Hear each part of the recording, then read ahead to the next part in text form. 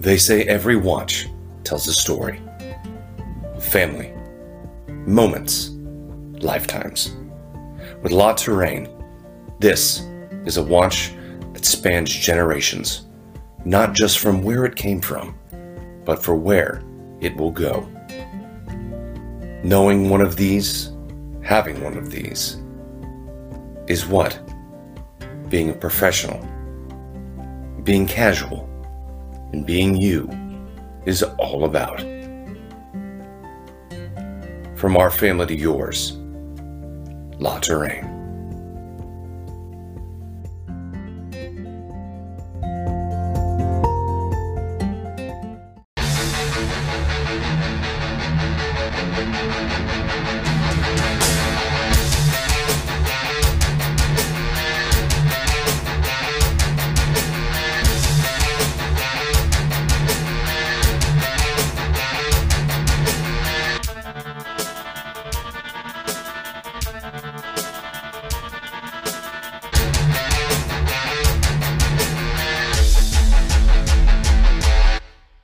Welcome to the Air Raid Attack podcast. It's a Wednesday, November the 17th. If you're listening anytime within the week or in the near future, happy to have you along and wish you all a happy Thanksgiving, which is just a week away from tomorrow. But nonetheless, currently, I'm excited to have a special guest coming on to us.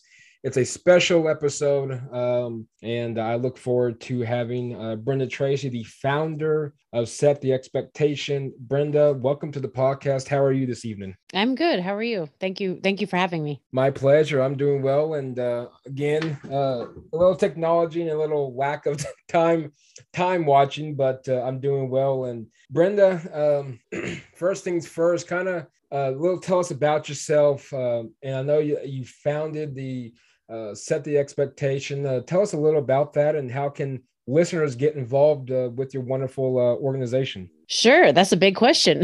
Like that's a lot. Where do I begin? So I am a rape survivor, and I came forward with my story in November 2014. It's been a while ago now, but I was attacked in 1998 by 4 college football players, 2 who went to Oregon State. So, 16 years later, I come forward with my story. I kind of just in this very organic kind of way began traveling the country, speaking to football programs, started at Nebraska, Baylor, Oklahoma, big programs, small programs, men's teams, women's teams, lots of athletes. I work mostly with men. I believe that men are the solution, and we can't just talk about them as the problem as it pertains to sexual violence. But I've been welcomed by the sports, mainly the college community is where I work mostly. But welcomed there, done a lot of work around gender-based violence, founded the Set the Expectation nonprofit and campaign, which is basically a nonprofit where we focus on prevention of gender-based violence, sexual assault, domestic violence, that type of thing. And really with a focus on men and engaging and empowering and educating men to get involved as the solution. So is that a good description? Is that enough? I know. I was like, dang, Michael, that was home run right there. No, I'm trying to, of course, it's a topic that, in sports, you see it a lot. And it's interesting you brought that up, and, feel free to answer it if all that. And I'm kind of curious myself, why is it, and what is it with the society that we live in so much that we always say, and I'm going to go out, I'm a guy, people's like, well, you're trying to be, I'm playing the role because unfortunately the man can be a solution. They can obviously fix it and help, spread the word for it, which I'm all about, because I believe it's a topic that not a lot of people unfortunately discuss. They don't, my personal opinion, I'm not speaking for the listeners out there. I'm not speaking on the behalf of Brenda or anybody. From my personal standpoint, I just believe that domestic abuse, sexual abuse is just, it's like water under the bridge. We're just going to brush it under the mat and move on. But why is it that, and feel free to answer, is a lot of people think that the men's apology, even though obviously we know if men happen to be the suspect, if you will. But when it comes to men, how can men be the solution, if you will? And part A and then B is the society with the men. Why is it that we feel that the men are always the, I don't know the right word, always the issue, the problem, if you will? Yeah, well, let me tell you first why I believe that men are the solution. Yes, ma'am. So this is what I do when I'm in a football team room. You know, I have like 120 guys in there, right? Oh, yes. And a lot of times I'm like the only woman in there. And I share my story, and I get to the point of the conversation where I say, you know, I'm not here because I think you're the problem. After I've just told them about this horrific gang rape that happened by college football players and how I was, you know, let down by every system that was supposed to protect me. I say to them, I'm not here because I think you're the problem. I'm here because I know that you're the solution. And then I tell them why. Number one, if women could end sexual violence by ourselves and do all the work and fix it, we would have already done it. We've been trying to do that. We obviously can't. If it was up to women, this would be fixed. I think any community disproportionately affected by sexual violence, if they could fix it, they would have already done it. It's not happening, right? So that's a fact. The other fact is that about 98% of all sexual violence is committed by men. Mm-hmm. Men are committing these crimes against other men and women and children and other humans. So it's normally a male perpetrator. Yep. The other thing is that while most sexual violence is committed by men, most men don't commit sexual violence. So the statistics vary, but for me, I use a kind of a 90-10 thing, where it's like 10% of our male population are committing these crimes, 90% are not. The problem within the 90% is that we have a lot of good guys, right, that aren't doing these things, but they're complicit in their silence. They're complicit in their inaction. And they're saying, I'm a good guy. I don't do this. Why? This is my problem. Well, it's your problem, because if women alone and communities that are affected the most can't stop it, the 10% aren't going to help. Who does that leave? Mm-hmm. It leaves the 90% of the good men, right? And so I challenge men to decide, like, who are you? Are you part of the 10%? Are you part of the 90%? Are you part of the solution? Are you part of the problem? If you're part of the solution, then what I need you to do is align yourselves with women like me, organizations, people doing the work. I need you to get educated. I need you to understand that this is a men's issue. Men need to start holding each other accountable. Men need to start having conversations. Let's talk about language. Let's talk about locker room talk. Let's talk about the constraints of manhood. Let's talk about, why as a woman do I live in a different world than men? Why can I not wear my headphones at night and go on a jog? Why am I tasked with making sure that I keep myself safe, right? Why is the onus on me to keep myself safe and to prevent an assault from happening to me? But we're not having conversations amongst men where the perpetrators are about not offending, right? Absolutely. And not only that, but what about like, you care about your mom and your sister, and you've placed them on a pedestal, and you think they deserve safety and respect in this world. But what about the next man's mother and sister? Like, you can't just care about your family. Right. What about everybody else? What about everybody else? Like, my sons think I deserve safety and respect in this world, but what they really need is for other men to think that, because my sons can't be with me all the time. Right. And it's not even about protecting and being bouncers for the women in our lives. It's about creating communities where I don't have to worry about stepping out of my house and being assaulted. Absolutely. I mean, absolutely. And excuse me. And,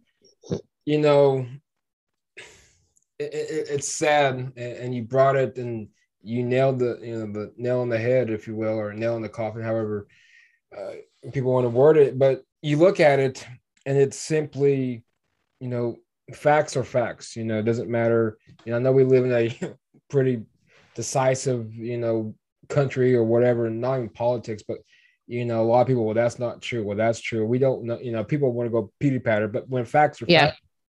And I'm not, not going to bring politics into it, but, so you look at the men part of it, and obviously, facts are facts. The men are the one majority, sexually assaulting kids, sexually assaulting women, men, doesn't matter. Gender, It does. Yeah. doesn't matter. Sexual violence doesn't discriminate. Exactly. Yeah. But we do.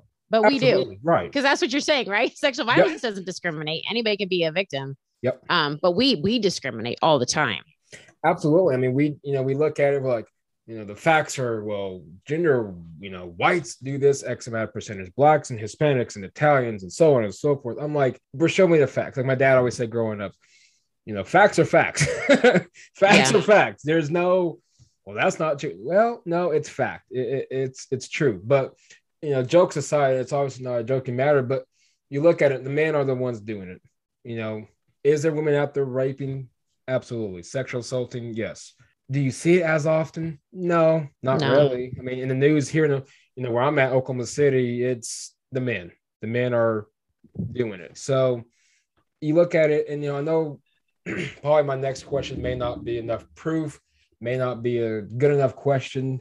I know for some probably like, well, that doesn't mean nothing, but I'm kind of curious. You look at it like we look at it growing up, and I grew up a pastor's kid. Do I live the life growing up? I did, and of course, then the fun began. But, nonetheless, we're not perfect. But jokes aside, is it, when you look at the people that, could it be a issue to where there's a lot of social media? And I know just had a previous guest come on, we were talking about expectations. And when it comes to sexual assaulting, and I'm not, it doesn't matter who is doing it. Is it a growing up issue? Is it a lack of parents investing in their, let's say sons for that matter? Or can we kind of point fingers at, well, social media showing women in these kind of pictures and bikinis and so on and so forth, and MTV, we all know what cable network can do, and so on and so forth. And what I don't even say what attracts, because that just sounds really disturbing. What is it that we can do, from my standpoint, from everybody else's, from the listeners out there that has kids and so on and so forth, or has sons, what's the standpoint that obviously you want to raise them right, but after, like my dad says, after 18, I can't control, unfortunately, what you do and don't do. What is it that we're missing from a parent standpoint that might help down the road, help those people do it? Or is it just one of these things that's just what their driven mission is? I know. Well, yeah, and I'm not an expert on offenders by any means, and so I don't know the inner workings of the brain of all offenders, but I do think that there's different issues we could address. Obviously, I think that we have to, in this day and age, especially, talk about porn, and how that relates to healthy relationships, to consent, and to all that stuff, right? Because I think a lot of our kids are starting to look at porn around the age of 10. And, if you look at the research on it, it does change things in their minds, and it changes boundaries and what they think sex is, and what consensual sex is, and what healthy relationships are, and that kind of thing. So I think we do have to address that. But then the other thing too is just manhood in general. I think we need to address, right? I think that we socialize our boys and our girls very differently. And so there's a lot of constraints that are placed on our boys, right? Like, really, we raise a lot of our boys to not be anything like a girl and not to be anything gay. And so a lot of times what that leaves you with is boys are allowed to show anger as an emotion, but not vulnerability. Don't cry, don't process your emotions. We are told, boys are told, to be conquerors, right? Like, how many women can you sleep with? And it's all about how many women you can get. And no doesn't mean no, and keep trying, and, all these things. So there's a lot of stuff, the way we socialize our young men, that we need to talk about too. Right. So I think that's a factor as well. And a lot of times it's a very divisive conversation, because people want to, when we use words like toxic masculinity and that kind of thing, and people, get upset. But masculinity in itself is not bad. But if it harms another person, then that's when it becomes toxic, and that's when it becomes harmful. There's nothing wrong with being a man. But it's what are the behaviors? How are you processing your emotions? How do you view women, right? Do you view women as objects, things to conquer, things to dominate?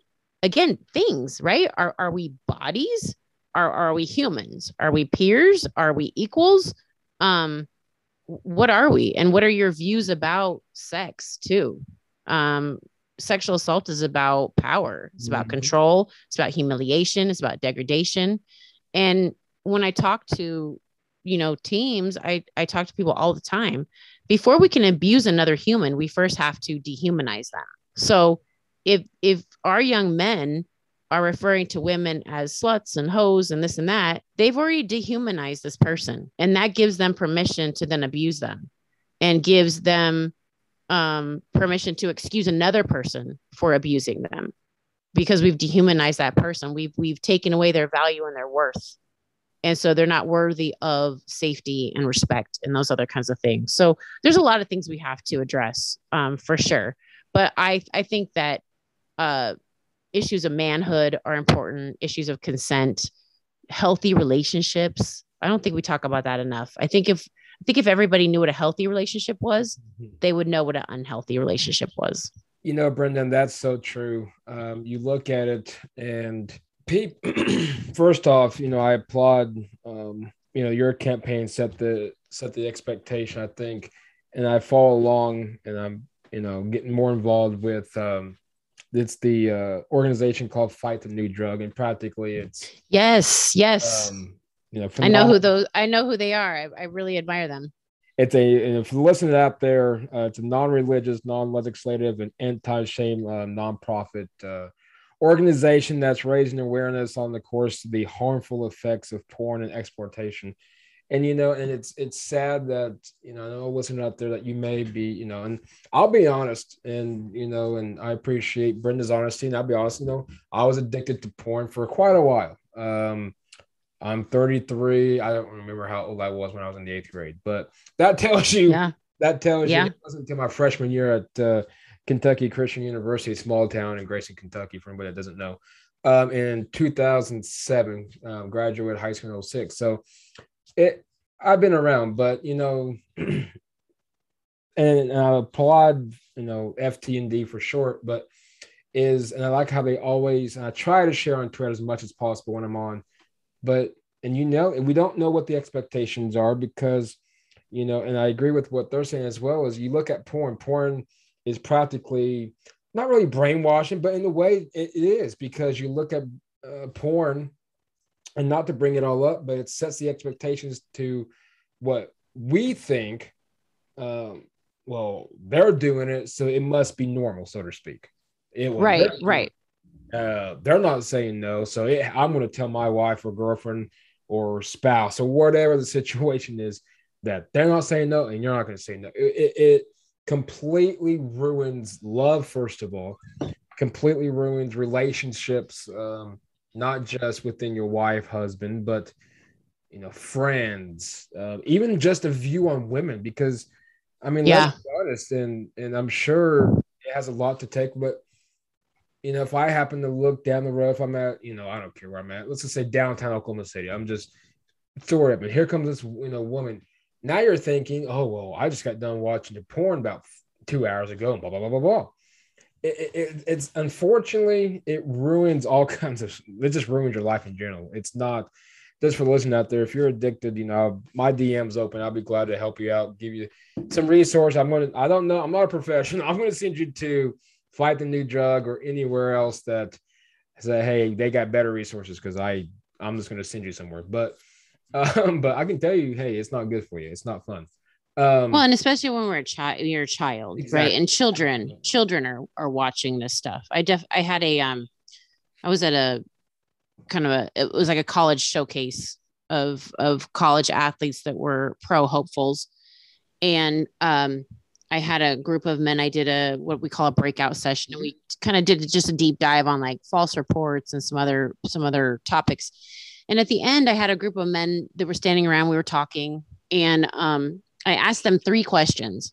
The first one I asked them was, from your time in college, and they'd all been there for 4 or 5 years, what did you get from the consent training that you went through? And they all said, no means no. And I said, okay, has anyone ever talked to you about what a healthy relationship is? No. When did you first start watching porn? All of them said about 10 or 12 years old. And then I thought, and then we wonder why we have a problem, right? Because consent is not just no means no, right? It's got to be yes. It's got to be enthusiastic. It's not the fact that we don't know what a healthy relationship is. We don't know what a healthy sexual relationship is. And that we're watching porn, which is not real life. And a lot of it is violent, and a lot of it is sexual assault that's happening on there. From the age of 10 or 12, your brain's not even developed. I mean, of course we have issues in our society if that's what we're doing. Absolutely. And it's sad that we, that we start, like you said, it's practically 10, it's practically 11 years old. I don't remember. It's sad. And then we get so used to it. And then desensitized. So, exactly. And normalized. It's normal. Yeah. And people talk, well, what's the new, we always, it's what bugs me the most. And I'm not just saying it because you're on here, but I've always thought this. We look at it like COVID, for example. I know it's a touchy subject. It's not real. It's real. I don't care. We're not here to discuss if it's real or not real. I don't care. We talk about the new normal. Well, if the new normal was COVID, why can't we have a new normal to where porn's completely off the internet? Why can't we have a new normal that we can better equip younger, kids, preferably middle school, but if it gets that elementary age, hey, go for it. But why can't we start young with kids, like men, and so on and so forth? The men out here, they might have cheated on their wives, which I don't condone, but they might have cheated on their wives. Life happens, and they need help. But now all of a sudden, oh, he's a heathen. Now we toss him to the curb, so to speak. And I just wish that we, instead of, and I get COVID's, a serious matter, but instead of the new normal with COVID, why can't we just have a new normal to where we can continue to be who we are, but better equip our guys? And I just think it's a topic and a issue that just a lot of people ignore, because I think a lot of people are so used to it. It's like you said, it's normal. Yeah. Well, and the way that we continue to perpetuate violent cultures where violence happens is by normalizing things. So when we see just like words like child prostitute, that's not a thing. That's not a thing. A child cannot be a prostitute. Exactly. You cannot have sex with a minor, right? That's rape. That's sexual assault. That's not a thing. But we see these words and these headlines. And what it does is it softens the act and it makes it like normal and it's okay, right? Sex with a minor makes it sound like it's not really that bad, versus raped a child, right? Yep. So, and that's the way we continue to perpetuate, cultures that violence continues to happen. I will say though, as far as like men's health and that kind of thing, I've been really happy to see more athletes stepping forward, talking about their mental health, their personal stories, that kind of thing. And I hear a lot of personal stories when I go into rooms. I hear from a lot of men who are survivors, because they exist too. Like we said before, sexual violence doesn't discriminate. I think it's 1 in 6 boys will be sexually abused before they're 18. But there's obviously a lot of stigma around talking about it. So I think that I've been happy to see more men stepping forward in the public space to say, like, I'm not okay, and having people rally around them. And I think when one man does that, he gives permission to another man to be able to also share who he is and what he's gone through and what he needs. So I've been happy to see that lately. I like that. And I was actually going to ask you that when you go to these universities or maybe high schools or wherever you're going, to sports team, not so much football, but maybe basketball, cross country, doesn't matter the sport. What's the reaction that you get? Is it overwhelming once you release your story? What's the reaction? And obviously, it sounds like it's a good one. Obviously, then it sounds like it's more of a intervention, if you will, type of thing, or an opening door for maybe Mary Jo or Mary Sue or John Doe or who, what have you. What's the reaction? The the first impression, and then once the like they always say the cat's out, and the you let the cat out of the box, and so on and so forth. Is the reaction, and obviously the reaction is really good. What's the most common, if I can write, there we go. What's the most common response that you get from these college athletes once, let's just say the meeting's over? Oh, it's overwhelmingly positive. The 90% of the men in the room that I talk about that, identify as the solution and all that, good guys, they definitely show up. And so a lot of times I have just a line of men waiting to thank me, give me a hug, take a photo with me. And I get a lot of, how can I help? What can I do? How can I get involved? I want to be part of the organization. I want to do my part, that kind of thing. So it's overwhelmingly positive. I think by the time I leave, these young men realize, like, it's not enough that I don't commit sexual violence. What am I doing to prevent it? How am I part of a community that makes sure that perpetrators are not comfortable here? Right? Because perpetrators hunt where they're safe. Mm-hmm. Perpetrators hunt where they can get away with it. People like Larry Nassar do not happen in a vacuum. Yep. He had a whole community of people that enabled him to rack up 500 plus victims. So how do we create communities where people like Larry Nassar are not comfortable and are not only that, but are held accountable, and survivors are believed the first time they come forward, right? There's so many times we hear these stories.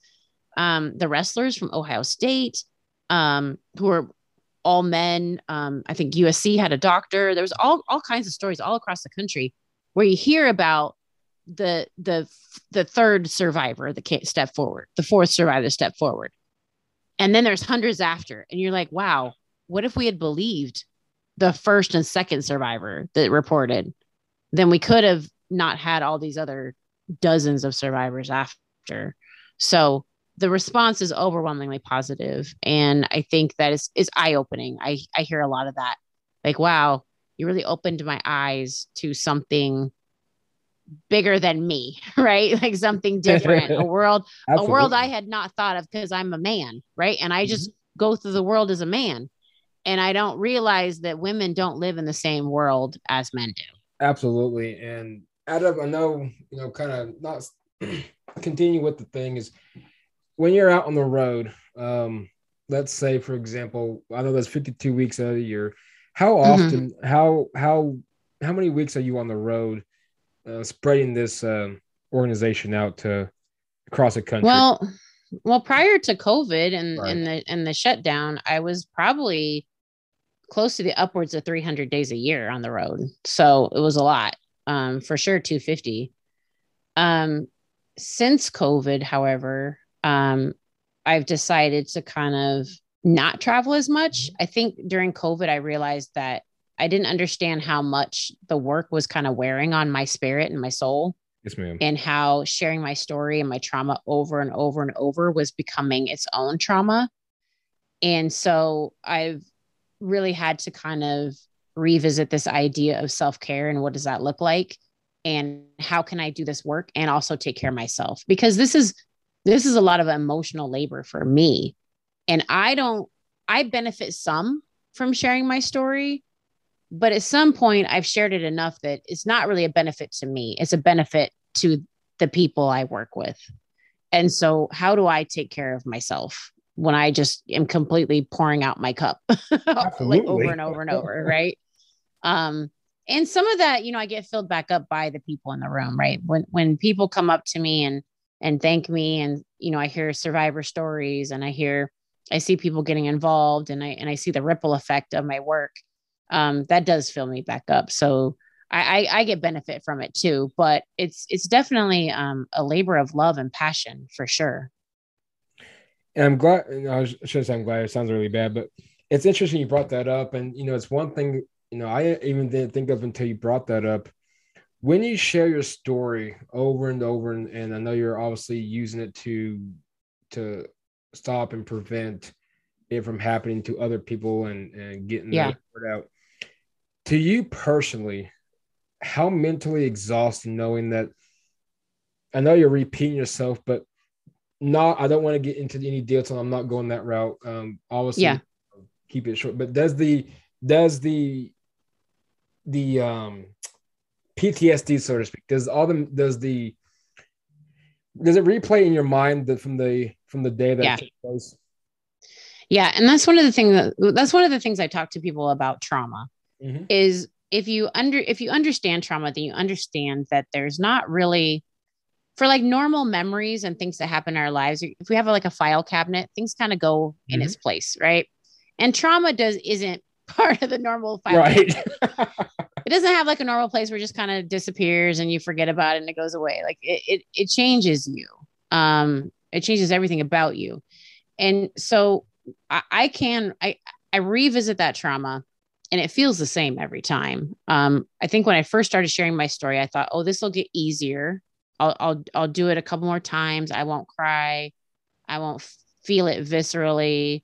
I'll get stronger and better at this. It'll get easier. And it never has. I can feel myself re-entering that apartment, describing what happened to me. It's almost like I can touch, see, feel, smell everything. And so it really is reliving it. And I've had to work really hard. When I share my story, I think about my feet a lot. Like, okay, your feet are on this stage. You're not in this apartment. This is where you are. You're recounting this. You're going to leave this apartment. You're fine. You're okay. You're safe. Right. But it's really hard. And not only that, but I'm literally getting up on a stage. I'm talking about a gang rape that I endured. I was in and out of consciousness for 6 hours. It was brutal, and it's embarrassing. It feels shameful. And I'm sharing the worst moment of my life with a bunch of strangers. Right. So there's a lot of anxiety and fear, like getting up on that stage and being that vulnerable and saying the things that I say. I feel like I step off a cliff almost every time I do it. So it's terrifying. But I do it, and it works. And I've seen a lot of good, feedback, and the work I'm doing is good. And so, I keep doing it, but again, I don't recommend it for other people. I certainly don't. I definitely think God has given me the grace and the strength to do what I do. Without that supernatural healing and power from God, I don't think I could. So I definitely don't recommend it to anybody else, but it's what I have chosen for myself. Totally understandable. And and people don't realize, I'm sure just from your standpoint, and people, I think we look on the outside, it's like, yeah, she's telling a story, which is, obviously nothing wrong with that. But at the same time, I think we fail to acknowledge, yes, Brenda's telling her story. She's spreading the word. Hey, here's, ways that we can end this. Here's a way we can prevent this. Here's a way of X, Y, and Z. But then at the same time, we look at it like, we don't consider how mentally exhausting I'm sure it is. How does it replay back in our mind? And then we get PTSD and so on and so forth. We always fail to acknowledge that. I hope she's okay. Yeah. Yeah. And it's funny. It does. We always feel that, because like, Brenda's telling a story. Cool. Well, that was really interesting. I'm really involved. And then we just move on with the life, and we don't realize, takes guts, which, obviously to continue to, practically tell your story over and over and over. And I think at times we obviously, I do at times, from not so much from you, but maybe, from other TED Talks I've watched or any other thing, we always think that was interesting. We always think, we never think of the actual victim, and right. I hope Right. she's okay. But when then, and I applaud. Right.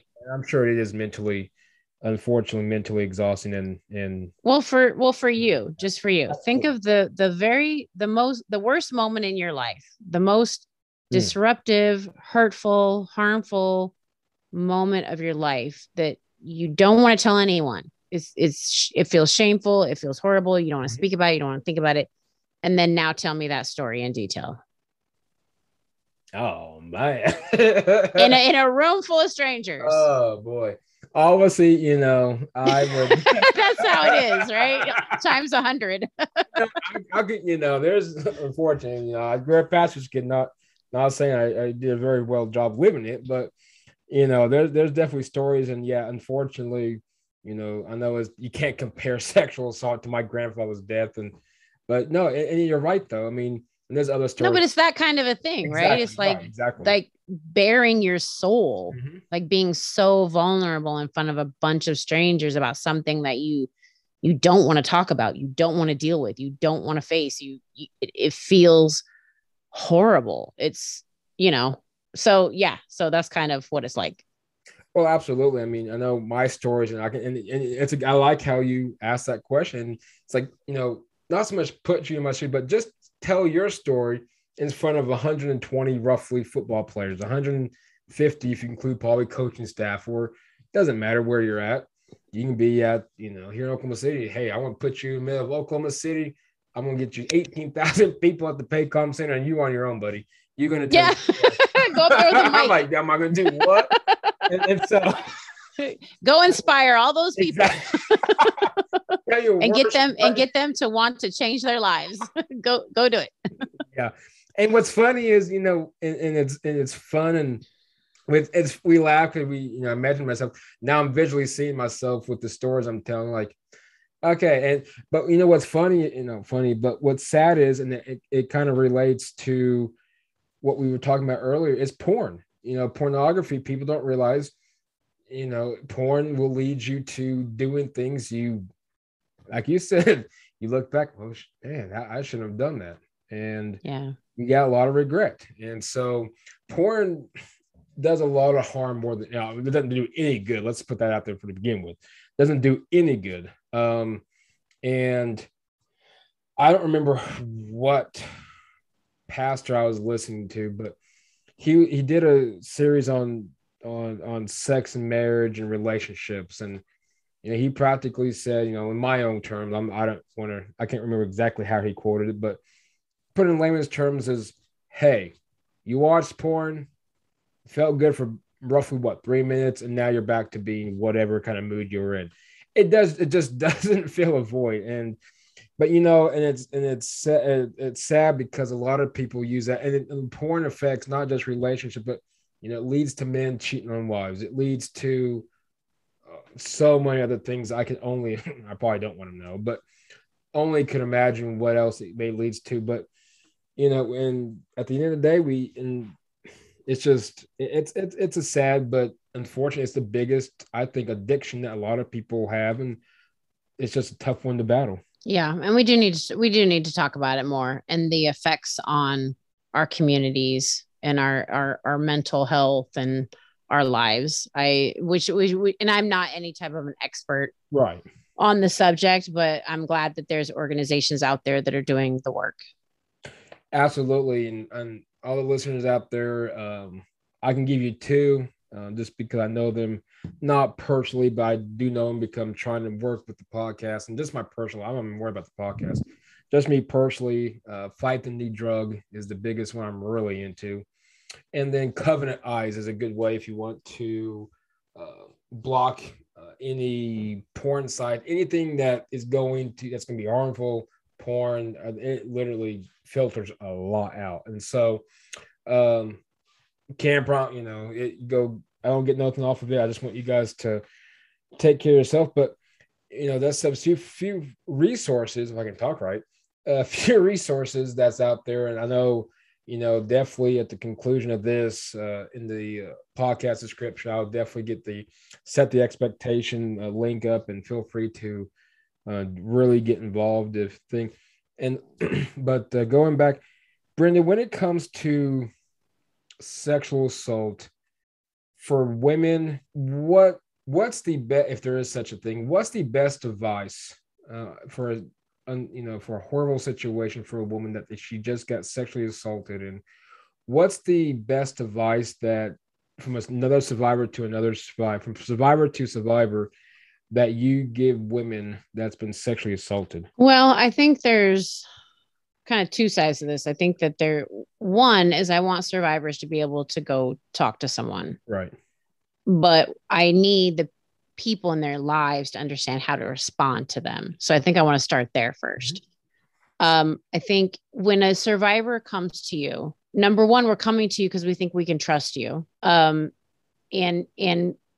if someone discloses to you that they've been sexually assaulted, number one, you have to understand you must be very special to that person. They must think a lot of you because we don't tell a lot of people what's happened to us. So they're disclosing to you. And what we need to do is tell the survivor, I believe you. You did nothing wrong. I'm here for you. I'm sorry that happened to you. You didn't deserve that. And just being a person that can say, like, I'm going to be here to support you. Whatever it is you decide that you want to do, I want to be here to support you. So if that's helping to find resources, if it's not, whatever the survivor wants. Because the most important thing we have to understand for survivors is that, again, sexual assault and rape are about power and control. And the survivor needs to have power and control about how they move forward. So whether that power and control involves them reporting or not reporting, we have to be okay with that. And I'm not talking about children, I'm talking about adults. Right. Whether that is, I want to go through a Title IX process at school. I want to go to the police. I want to reach out for counseling. I don't want to do anything. Whatever that survivor needs in that moment in their journey, we need to be there to be supportive and let them know that they're not alone and that we believe them and support them. So that's really the most important thing, I think, for those of us around the survivor. And then I think for the survivor, I think for me, I just tell a lot of survivors the same thing. Like, it's not your fault.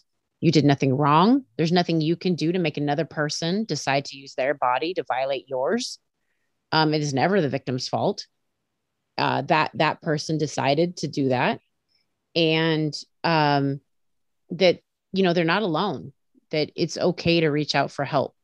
There are organizations, there are groups, there are people that will believe you, support you, be there for you. And that this is trauma, and you're at some point you're gonna have to deal with it. It's gonna affect your life, and you're gonna have to figure out how to deal with it and how to navigate it. Absolutely, and we look at it, and it's sad, and I don't know. I'm sure if I do, it doesn't cross my memory at the moment, but I don't know anybody personally that's been sexually assaulted, but... Oh, you do. They just haven't told you. Oh, absolutely. I promise you do. Well, they just haven't told you. We all... rightfully so. I mean... The truth is we all know someone who has been sexually assaulted. They just have not told us. Absolutely. Yeah. And you look at COVID 2020, forget COVID, just 2020 in general. It was a tough one for everybody from any kind of aspect of life. For me, I know you can't compare it, but for my thing, my dad being in a major stroke, nearly passing away. You couldn't see him for the 2 or 3 weeks he was in the hospital. We all had certain things happen in our life during that 2020. What seemed to be the longest year of our lives. But in this aspect particularly, and it's scary because it's, with all the restrictions that came out, with all the 6 foot rule, the mask rule, the, whatever, don't touch, don't hug, don't do whatever we could potentially, because nobody knew what COVID was about at the time. But for a woman, and I always aim for women, but they're the majority, 99% of the time, they're the majority of the victim.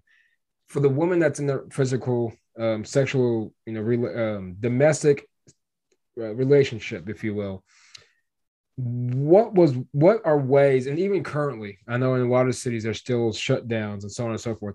What are I know there's hand signals that's now being spread the word on TikToks and the Instagrams and a lot of other social media. I know I haven't seen a person on Twitter yet, but hopefully we can get that out there. But what are ways for women in particular to somehow let someone know, hey, I need out because you can't see, but my face is behind a mask, or I can't get close to you now because it's a 6 foot rule, so on and so forth.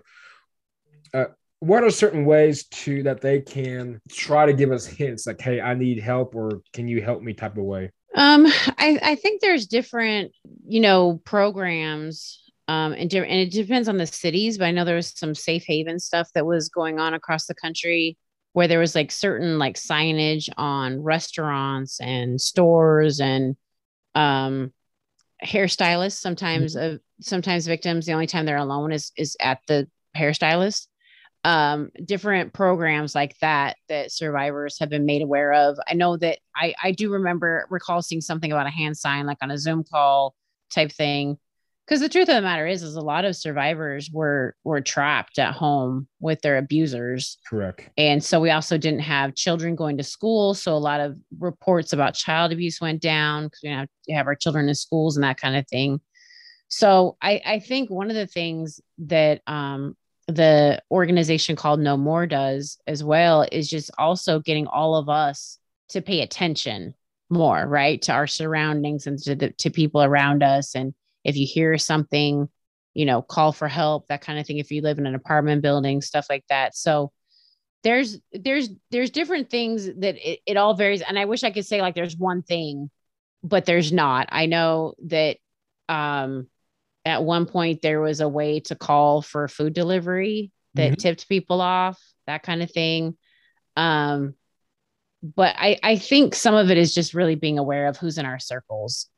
And are we checking in on each other? Are we checking in on our neighbors? Are we aware of what's going on in our building or at our job or whoever's on the Zoom call? That kind of thing.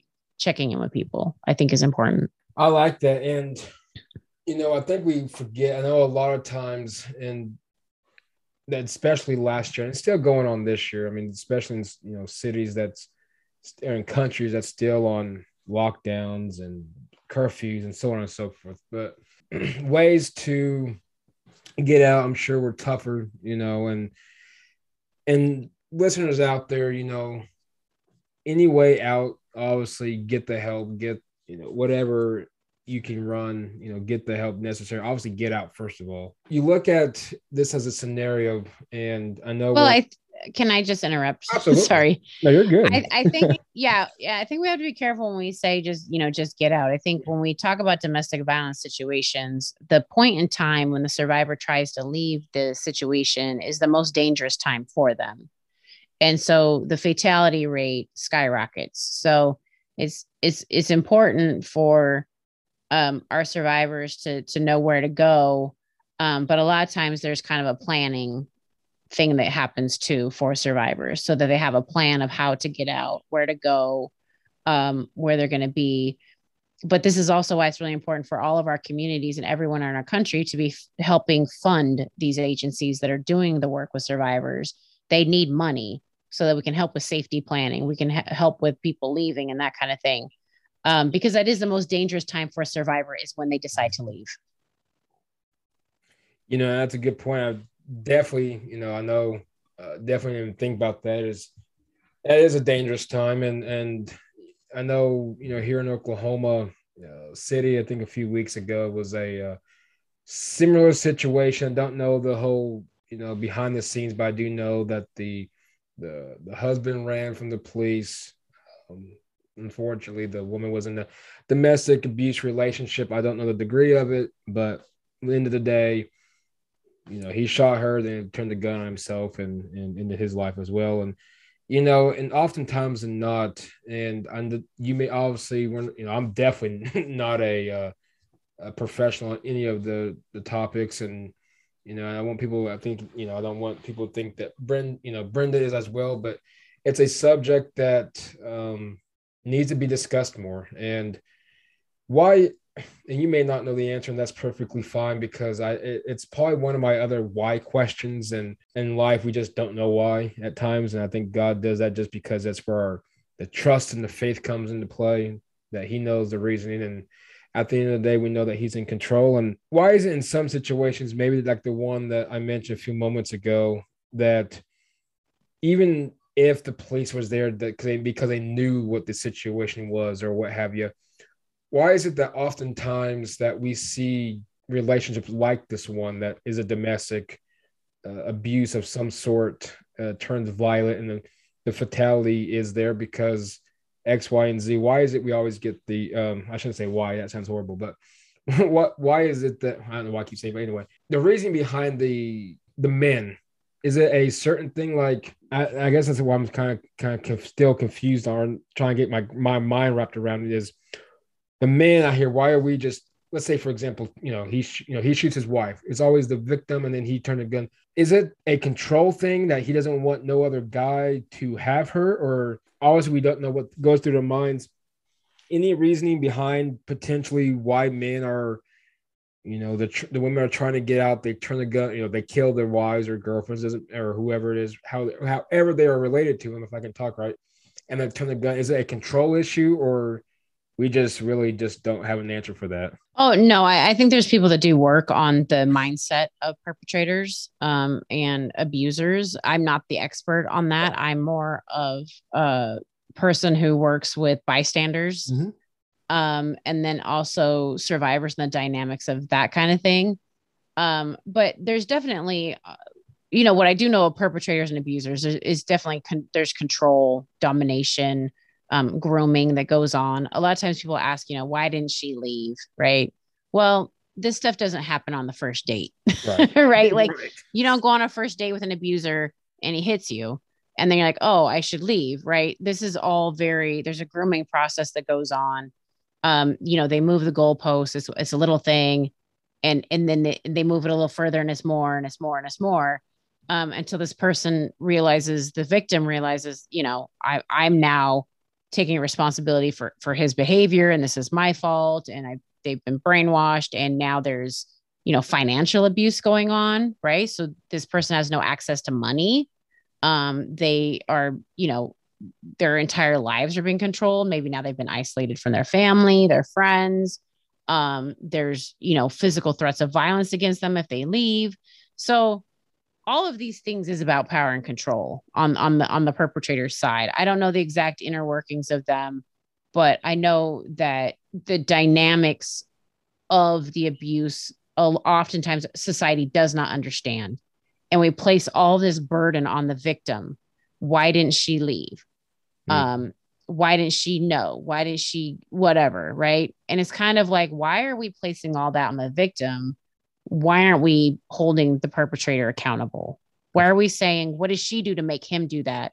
And why are we saying, why didn't he leave? Why didn't he stop? Why didn't he get help? And that's a good point. And I think that's as a system, I think that's where it needs to be fixed, and getting the right resources. It's a broken system that needs fixed, so to speak. And it's, I just think I think our biggest, and I know it's just my, just not really rambling, but just a thought that with so much social media impact and with so much just everything of how everything seems to be nowadays, I just really think we're so, like we mentioned earlier, it's so normal to everybody that really it's just like, oh, another victim, oh, another whatever, that we just act like it's nothing. It's victim blaming is what it comes back to. And it's disproportionately happens with victims of sexual violence, domestic violence.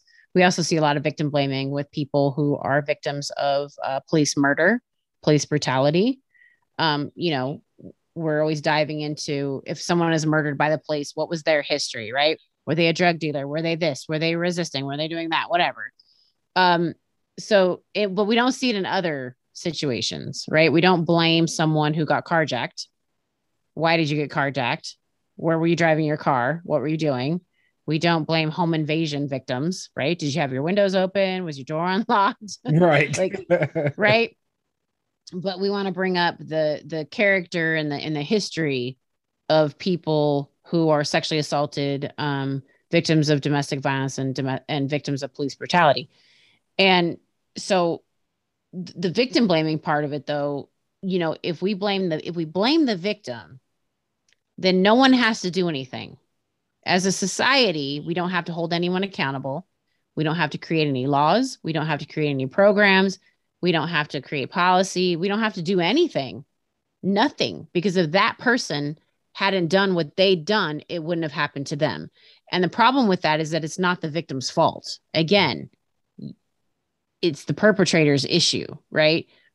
But if we just victim blame, we don't have to do anything, and we just keep on going about our lives, and the violence will continue to happen, and nothing will change because we've blamed the victim. Absolutely. And, it's sad. I think it's one of it really drives me not really insane, but it just irritates me because it's a big topic. It's a big issue that really just nobody talks about. It's just, oh, we're whatever. And we move on. We see, right. And again, that also goes back to victim blaming, right? Because what happens is then if I behave a certain way, this won't happen to me.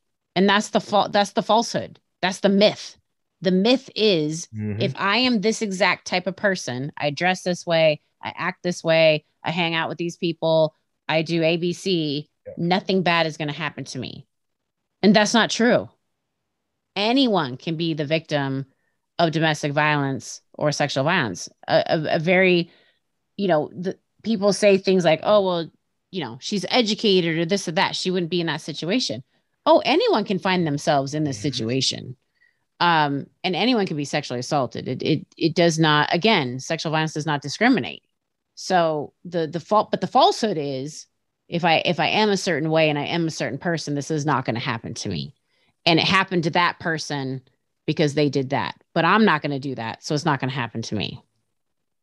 Absolutely. And that's a dangerous myth. Oh, absolutely. And I think that's the biggest, and everything. Well, the tornado is not going to hit me, so I'm good. That's a bad analogy. I probably should have went that route, but we just play. It's not going to happen to me. It's not going to happen to me type of thing. And in reality, anything and everything can happen to anyone at any given second. I mean, you can go out here and unfortunately there could be whatever taking place. And yeah, well, even if you take your porn example, right? Someone could be watching porn and be like, no, I'm a casual viewer. I'll never go down that rabbit hole like other people. And then pretty soon you find yourself down the rabbit hole. Exactly. And it's a hard. You didn't intend to do it. You didn't think it would happen to you, but it did. And and sadly, it's a tough addiction to break because you get the urge of whatever. You got to go to porn. You're stressed at work. You got to take your probably unexpected quote unquote restroom break. You go, it doesn't matter. Go to your car for less. I don't care what it is. And people are glad literally nowadays we have a computer on our hand. It's a cell phone. And there's so much technology that you can literally just do whatever you really want, unfortunately, with it. And if need be, someone can, I'm not going to, but if I want to, I'm going to go check whatever sites are out there. And it's so accessible now. It's just literally you get caught and you want the urge of more and more and more. I want more. And at the end of the day, it's going to hurt you in the end. And unfortunately, you're going to lose a lot more than you expected. Yeah. And I think, if we just speak in terms of humanity, I wish that more of us would extend others compassion and empathy, because that's what we would want from people, right? If we found ourselves in a position that we didn't think we would find ourselves in, and we thought it couldn't happen to us, but if it does, you want people to extend compassion and empathy to you. And I wish that we would think about that and extend it to others. Absolutely. And I know our time is winding down. Real quick, last few moments, Brenda, I appreciate your time. Ways for listeners out there to get involved. I know I'm going to definitely looking more into set the expectation, get more involved on within the organization as well, and also help promote on the podcast. And for the exception of the podcast, for just people out there listening, what are ways that people can get involved with set the expectation and just in ways in general? Yeah, I would just ask you to go to settheexpectation.org. That's our website. It talks about the story of us and how we got started and how I got started. There's ways to get involved.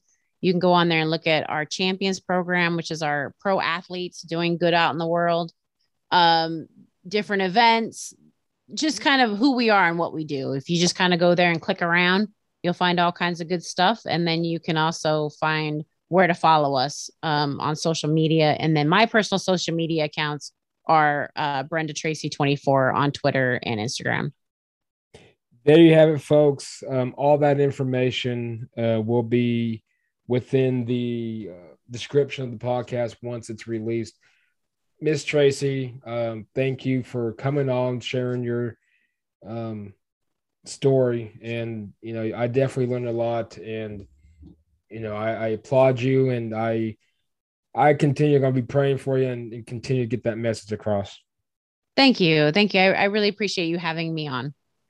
You're welcome. Any plans real quick for Thanksgiving? Oh, I just plan to just be at home and eat and watch football. That's it. That's what I'm talking about. That's it. Food and football. Food, family, football. That's what we're doing. Hey, that's the American. I know this podcast is listened across the world, but that's the American tradition. I think that's one of the best ones. But happy Thanksgiving. I know we're a week away, but happy Thanksgiving, Brenda. And thank you. You too. Again, thank you for coming on, and stay safe out there. Thank you. You too. Thank you. Ladies and gentlemen, Brenda Tracy, Set the Expectation, the founder. And you've been listening to the Area Tech Podcast. The episode will be dropped here soon, later on this week. But nonetheless,